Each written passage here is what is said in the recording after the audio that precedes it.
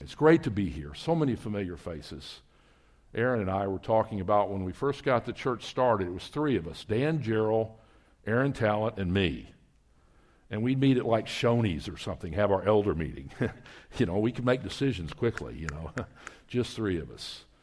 And but you're going to see here that I can start something. I can be on the front end of something like a church or a ministry, but we better be passing the baton off to a younger guy pretty quick, Shane, or the ship may be going down.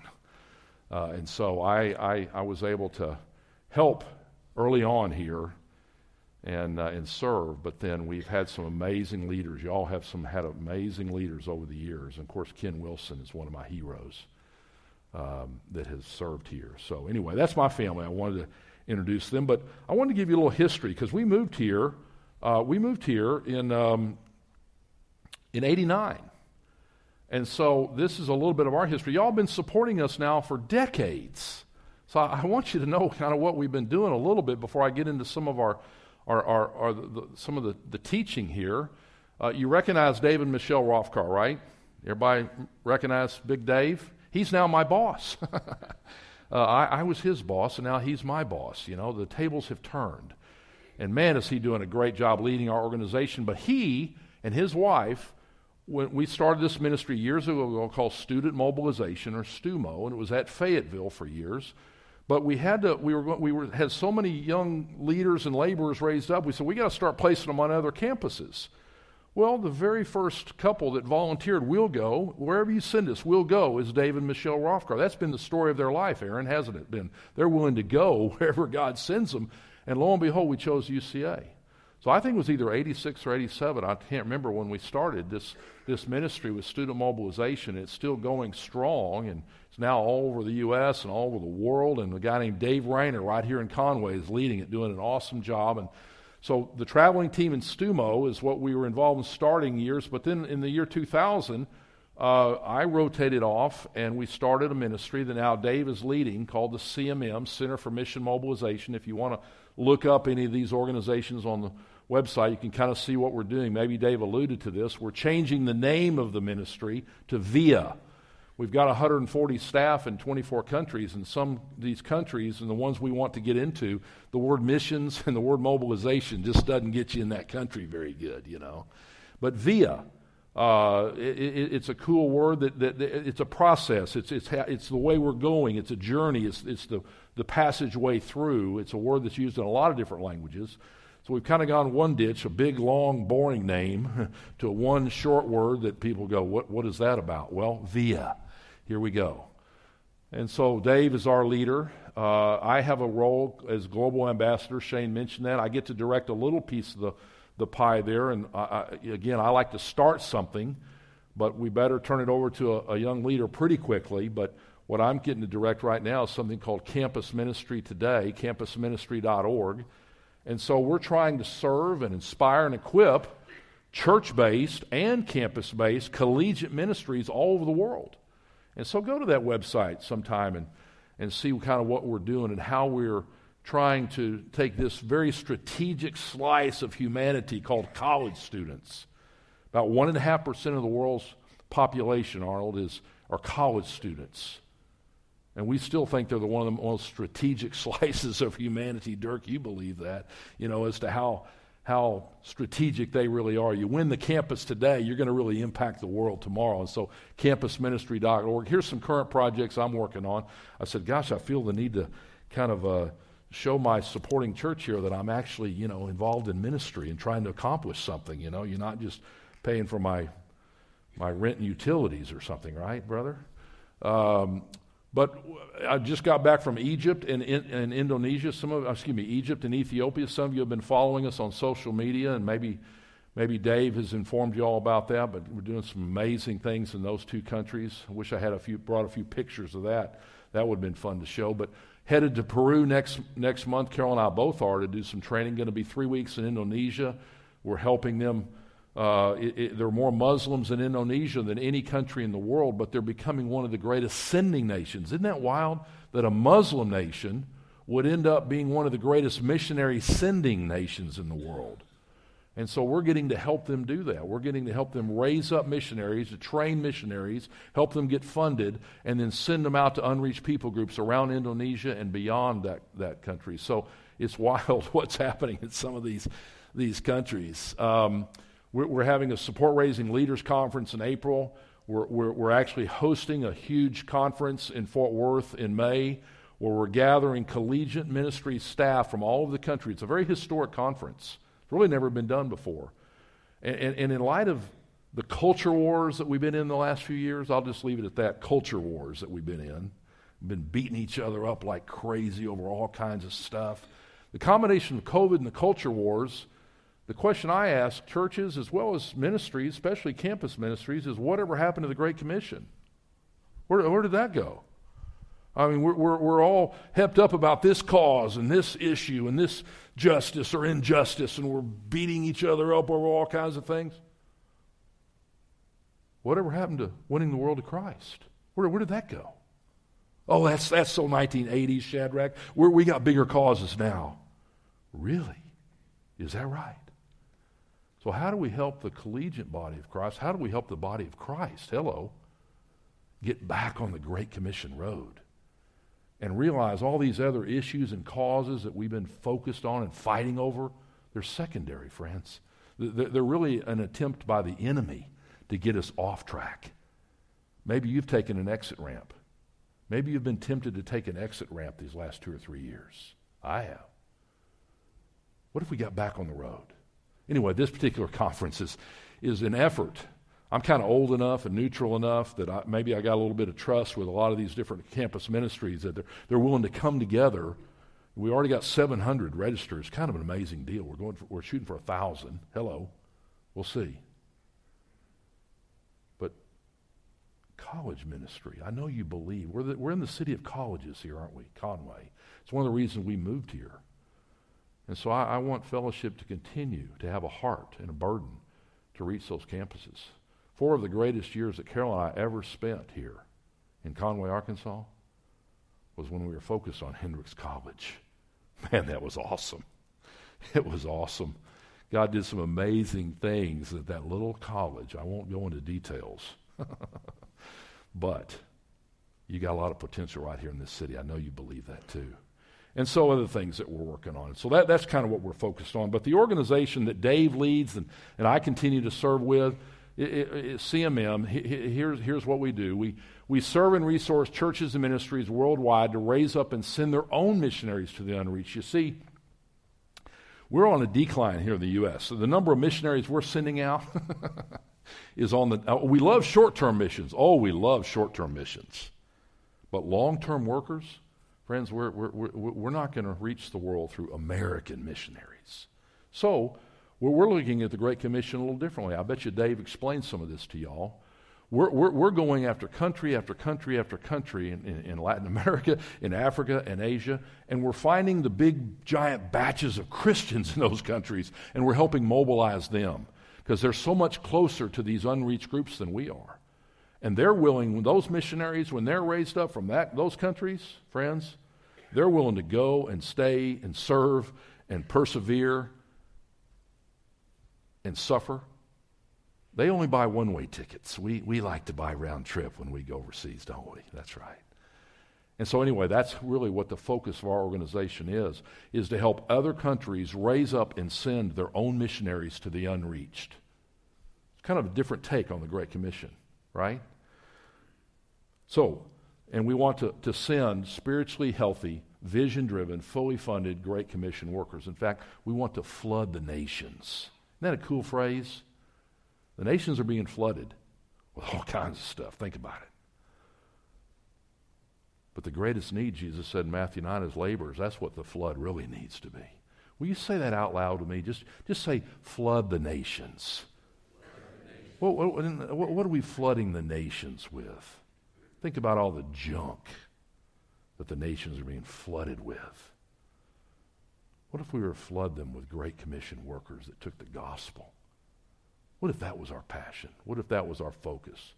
What if that became one of your goals to somehow, through your prayer life, through your giving, through your involvement, through your serving, somehow, some way, even from Conway, Arkansas, you could impact the world.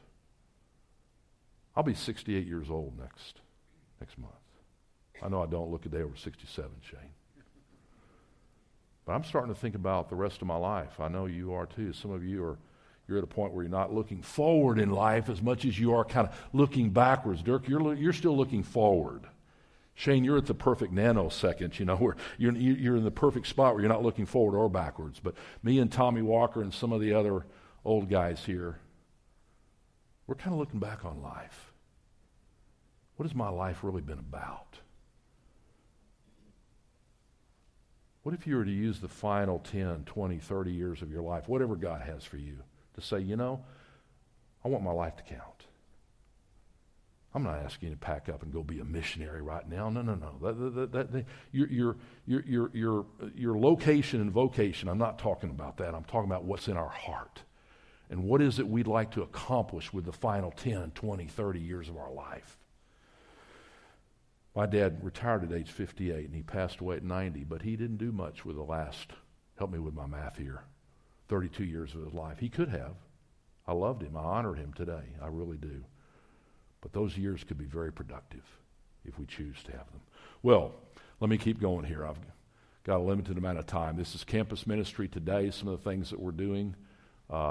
This is the population of the world. This morning, I got it about 8:35 p.m. I checked it. The population is just like our national debt. It's just, have you seen that in New York City? Where the national, we don't need to get off on that topic right now, right? It's a whole nother subject. Yeah, that's right. But our national debt, Well, for some reason, the population of the world is doing that. Can you do that, Dirk? Can you make that sound?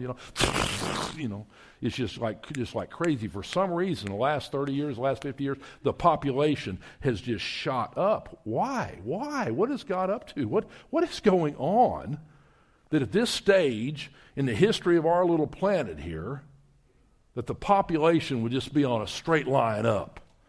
Well, that's good and bad. We can bemoan about all the people, but we also can say, look, that God is giving millions and millions of people the chance, the opportunity to be exposed to the gospel. Let's take advantage of it. Let's live for that. Let's make our final years, whatever stage of life we're in, let's make our life count for that. And so, I think about how God views the world. Don't you think about that sometimes? And we've divided ourselves up. I've never seen us more divided and more fractured. I mean, it has, with gender and race and all kinds of different things that we're dividing ourselves up. I think that grieves the heart of God. How does He view the world? This may be too simplistic, but I think basically He views the world as two groups. One group are His family. Those are His family. And the other group, they're not yet. They're not His family or not yet His family. Everything else is kind of superficial labels that we've put on humanity, right? And He's trying to mobilize one group to take an interest and engage the other group. That's the total picture right there. We just got inside the mind and heart of God right there. He's got a family here, and you're part of that family. But He's trying to motivate us. He's trying to mobilize us to take an interest in that other half of the world that is not yet part of His family. That's it. That's who you are. That's who I am. Well, let's look at the big picture for a second. Can we do this? There's at least 2.5 billion that are still cut off from the gospel with all of our technology, all of our entrepreneurship, our American, get up and go. You'd think after 2,000 years that the Great Commission would be, tons of progress has been made, don't get me wrong. But with 2.5 billion still cut off from the gospel, what's wrong with this picture, right? We have to look at the Great Commission maybe a little differently than we looked at it, okay? But this is a statistic that I can barely sleep at night, knowing this one, friends. 86% of all the Muslims, Buddhists, and Hindus in the world today will live and die and never even meet a Christ follower. I don't know. I can't do life as normal. I can't go on with my golf game and my video games and my romance novels, and I just can't continue on with all my evening Netflix and my, I just live my life for me somehow, knowing that majority of these people will live and die. I'm not trying to lay a guilt trip on anybody. I'm trying to just lay a guilt trip on my own life, and my own insensitivity, my own uncaring, my own even lack of knowledge about the rest of the world. And so, God, what do you want us to do about that? What can we do about that? We need 100,000 new long-term workers. That's what missiologists tell us. Where are they going to come from? A few may come from the United States, but the majority are going to come from other countries around the world. That's what we're focused on. Not that we've given up on America at all, but 77,000 people a day come to Christ. Praise the Lord. That's a lot of folks, isn't it? 77,000, but here's the thing. 70,000 of those are in the global south, okay? That's Latin America, that's Africa, that's a big chunk of Asia. Only 7,000 are in the global north. That's us. We got all the money, we got all the churches, we got all the preachers, we got all the seminaries, and we got everything, but just a little trickle of response. I say, Lord, what is going on? Why is this flood of conversion happening in Latin America, Africa, and Asia, and only a trickle here? I've got some questions. When I get there, I'll try to get some answers and maybe text back to you or something if you'll give me your number. I don't know. But we better tap into what God is doing. And so, y'all know about the 1040 window. Some of your speakers have talked about that. 10 degrees by 40 degrees, some of the most unreached, most impoverished, most unevangelized, most illiterate. You know, it's hard. It's hard to go. It's hard for Americans to go there. It's just, I'll be there this spring. It's just a challenge to go there. But look at this map for a second. Man, I bet you many of you have never seen this map before. This is a world evangelization map as well. But it's for the Muslims. It's for those who follow Islam. And there are about 2,500 mosques or Islamic centers here in the United States. Many times they put them right next to college campuses. They're trying to recruit our college students, friends, I promise you. But this is a world map that will be in that mosque. And I've seen them. I've seen them bow down. And they're praying. They're praying over the world. They're praying for world evangelization in front of this map. Now look at that map carefully. You see the different colors? Which colors are the true believers according to those Muslims? What color? Green. Which ones are the heathen, the infidels? Red. That's right, friends. Now, you may not like their means. You may not like the means of conversion that they're using. But they're serious about evangelizing the world. By any means. I just wish, oh God, that we could be as serious. That we could be as committed to reaching that world for Christ as they are committed to reaching it for Islam. It's a sobering map, isn't it? What is God up to? How does he want us to be involved? So this idea of being a world Christian, let me just read this. This is from a book that we did back in the mid-1980s called In the Gap by David Bryant. Formed some of the foundational principles, really, of student mobilization, really, as we were getting started, Shane. But a world Christian isn't better than other Christians, no. But by God's grace, this person has made a discovery so important that life can never be the same again. He has discovered the truth about the gap we're talking about this morning. The fact that we are already in it, and the call of Christ to believe and think and plan and act accordingly. By faith, he has chosen to stand in that gap as a result, somehow, some way, with whatever he's got in his life, whatever she's got. Some world Christians are missionaries, yes, who stand in that gap by physically crossing major human barriers like cultural, political barriers in order to bring the gospel to those who can hear it no other way. But every Christian, all of us are meant to be a world Christian, not a worldly Christian. We've got plenty of those, don't we? But a world Christian. Whether you physically go or stay at home to provide the sacrificial love and prayers and training and money and quality of corporate life that backs the witness of those who do go. So world Christians are day-to-day disciples. This is kind of definition. For whom Christ's global cause has become the integrating, overriding priority for all that life is for them. Like disciples should, they actively investigate all that their master's great commission means, and then they act upon what they learn. I don't know. I just thought that was kind of insightful and convicting to me. So different roles, there's different roles that we can play. This is some of you, You support some goers. We support a lot of goers. Carol and I, we support a number of goers around the world. We love it. It's fantastic. I call them frontline warriors. And so there's a need. Friends, like I said, there's a need. There's out of the 800 million Bible-believing Christians in the world, between 22 and 55, about 300 million of them are in that category. And so what if 100,000 of them, that's what we supposedly need.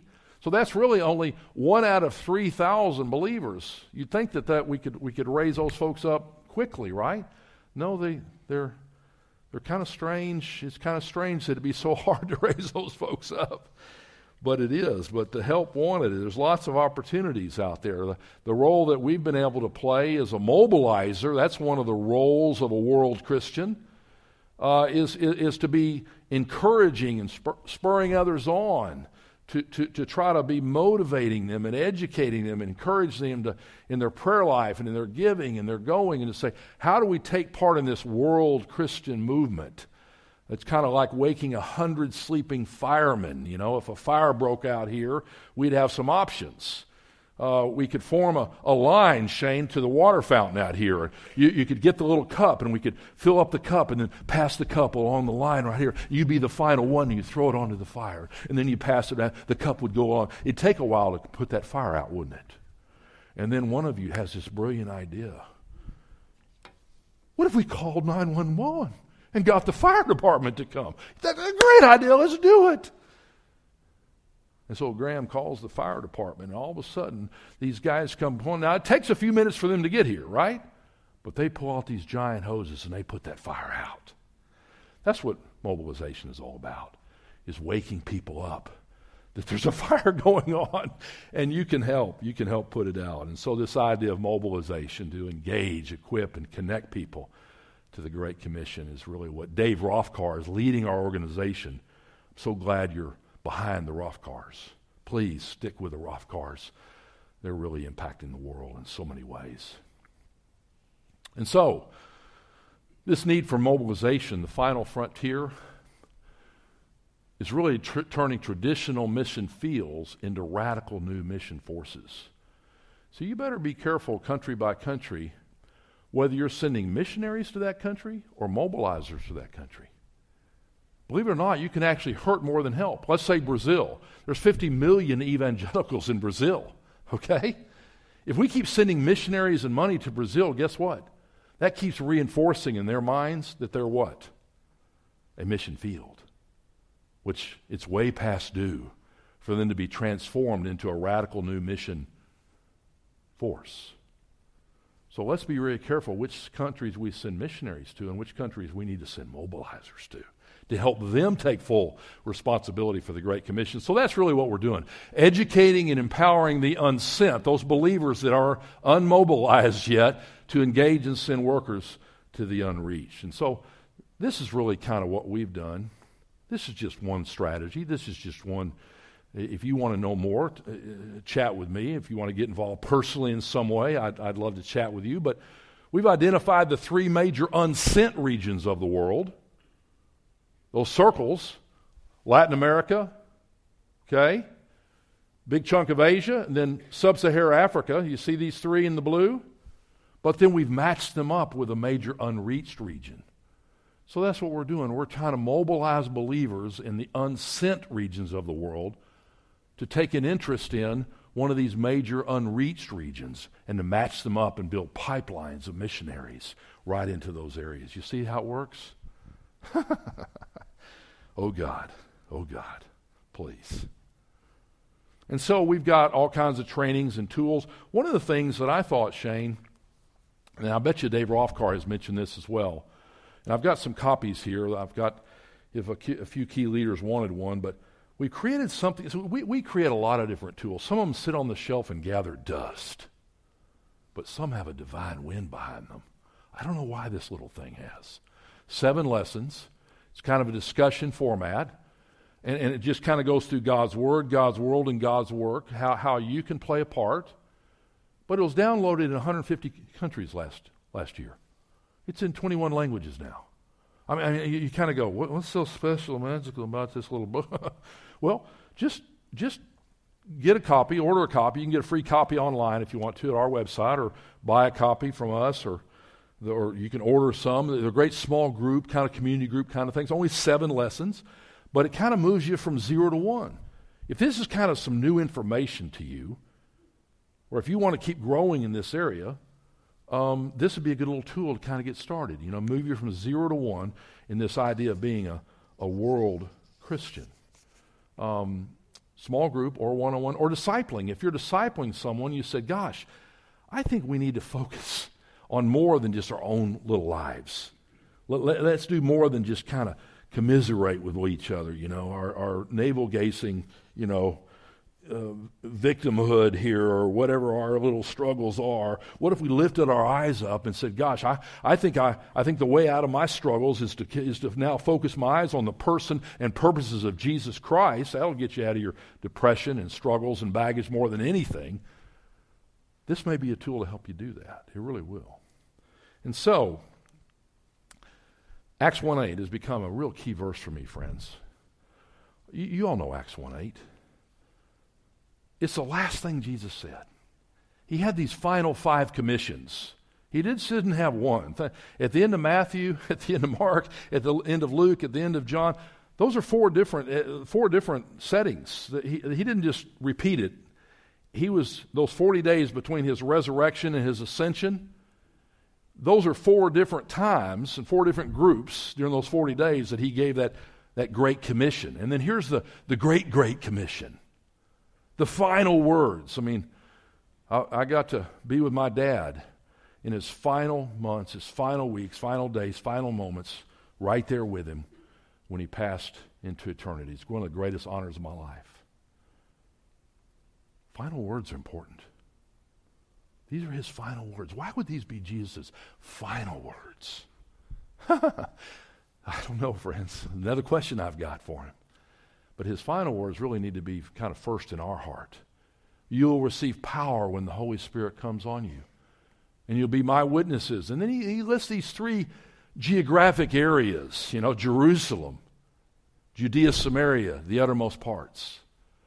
But it's interesting. I'm no English major. I barely even had a GPA, I think, But he didn't use the words or. I think some of us kind of put or in there. Well, I feel called to Conway. That's my calling, yes. Oh, no. I have an interest in Faulkner County or the state of Arkansas. That's really my... the United States is really my focus. Or they say, no, I'm a foreign missionary advocate, but I haven't even witnessed to my next-door neighbor. Oops. And so it's not or. You don't get to choose which of these 3, Jerusalem, Judea, Samaria, outermost parts. It's not then. Some people have a then mentality, right? Okay, we're going to win Conway first. Once Conway's done, we're going to go after the county, and then Little Rock, that evil Little Rock, In Arkansas, we got to really take care of our own here, And then the U.S. Once we get the U.S. saved, I think that may be quite a task, right? Then we'll move over to, Latin America or something. No, sorry. You that have glasses on this morning, I need them, but I'm in denial. You have trifocals. Some people have single, double, now tri. You got to put your trifocals on to truly understand this verse. That somehow, simultaneously, he wants us to be involved in all 3. How do we do that? Is there a global thread? There really is, friends. All 66 books of the Bible. One of my granddaughters on the way over here was giving me every book of the Bible in order. I said, man, I don't think I could do that. Here she is, 9 years old. She's way ahead of me. But is there a thread? So let me finish off our time with a scripture that you may or may not be familiar with, and I'll pray and we'll move on with life, Shane. Get to our chicken dinner. Revelation 5:9. Maybe you're familiar with it. And they sang a new song saying, worthy are you to take the book and break its seals, for you were slain and purchased for God with your blood men from every tribe and tongue and people and nation. And so this is a painting that a friend of mine, a missionary that's now with the Lord, an African missionary that painted this. This is his depiction of Revelation 5:9 when Jesus was on the cross, during those 6 hours, look at his face here. What was he thinking about during those 6 hours that he hung on that cross? Most painful, excruciating death known to man. Why 6 hours? For all of our sin and our pain, for all of mankind. He was exchanging his life and his blood for us. What was he thinking about during those 6 hours on the cross? Another question I have, I'll ask him. What were you thinking about? It could be he was thinking about Revelation 7:9, just 2 chapters later. And it says, and after these things I looked, and behold, a great multitude which no one could count, from every nation and all tribes and peoples and tongues, standing before the throne and before the Lamb, clothed in white robes, and palm branches were in their hands. It could be as he was hanging on the cross there, as our sacrifice, the sacrificial lamb, he could say, I'm paying the price for mankind, for their sin, because someday I'm going to be on a throne as the Lamb of God there, king, reigning, and there's going to be a whole family of people that I've paid for their sins, and they've responded, and they're going to forever be my family there. Revelation 7:9. There's the gathering that around the throne. And so this is where we are, friends. This is how I'll finish. You were born at a great time. I want to commend you. I want to commend you for being born and living in a very strategic time in our history. Just go ahead and give yourself a pat on the back there if you would. Thank you. Biblically and historically, you're living in the most strategic period in all of history. You're in between Revelation 5:9 and Revelation 7:9. Revelation 5:9 has already happened 2,000 years ago. The payment has already been made. The sacrifice is already there. And now he's wanting us to scatter out, to be co-gatherers with him, that we can co-labor with God to gather, so that someday around the throne, Revelation 7:9, every single purchased one here at the cross will be present and accounted for there in Revelation 7:9. That'll get you up in the morning, friends. If you're wondering, what do I give my life to? Through my prayer time, through my giving, through my involvement, through my serving, this could be something you'd want to think about. What if you were to engage and be a fellow scatterer and a fellow gatherer with God to make sure that Revelation 5:9 was not for naught? It wasn't for just a nice thing for Jesus to do, but you're going to make sure that you're going to co-labor with him, that every single person, that God's unfailing purpose in this world is to populate his eternal kingdom with those worshipers. You might go back and look at Revelation 5:9 or Revelation 7:9 maybe tomorrow in your quiet time or something, and just say, here I am, 2023. I'm in between 5:9, I'm in between 7:9. What can I do to co-labor with God to make sure that everyone is present and accounted for around that throne? And so the race continues, and you're in it. If you're in the stands, get out of the stands. Get out of the stands, come on down the field. It's okay. It's actually fun. It's a little scary, but fun. And you can play a role. You can play a role. And this little booklet will help you play a role, and there are leaders in this church that will help you play a role. And I don't know what your age is. You might be in your 20s or 30s or 40s or up in the 50s or 60s. Some of you in 70s or 80s. You can still play a role, friends. I promise you. You can engage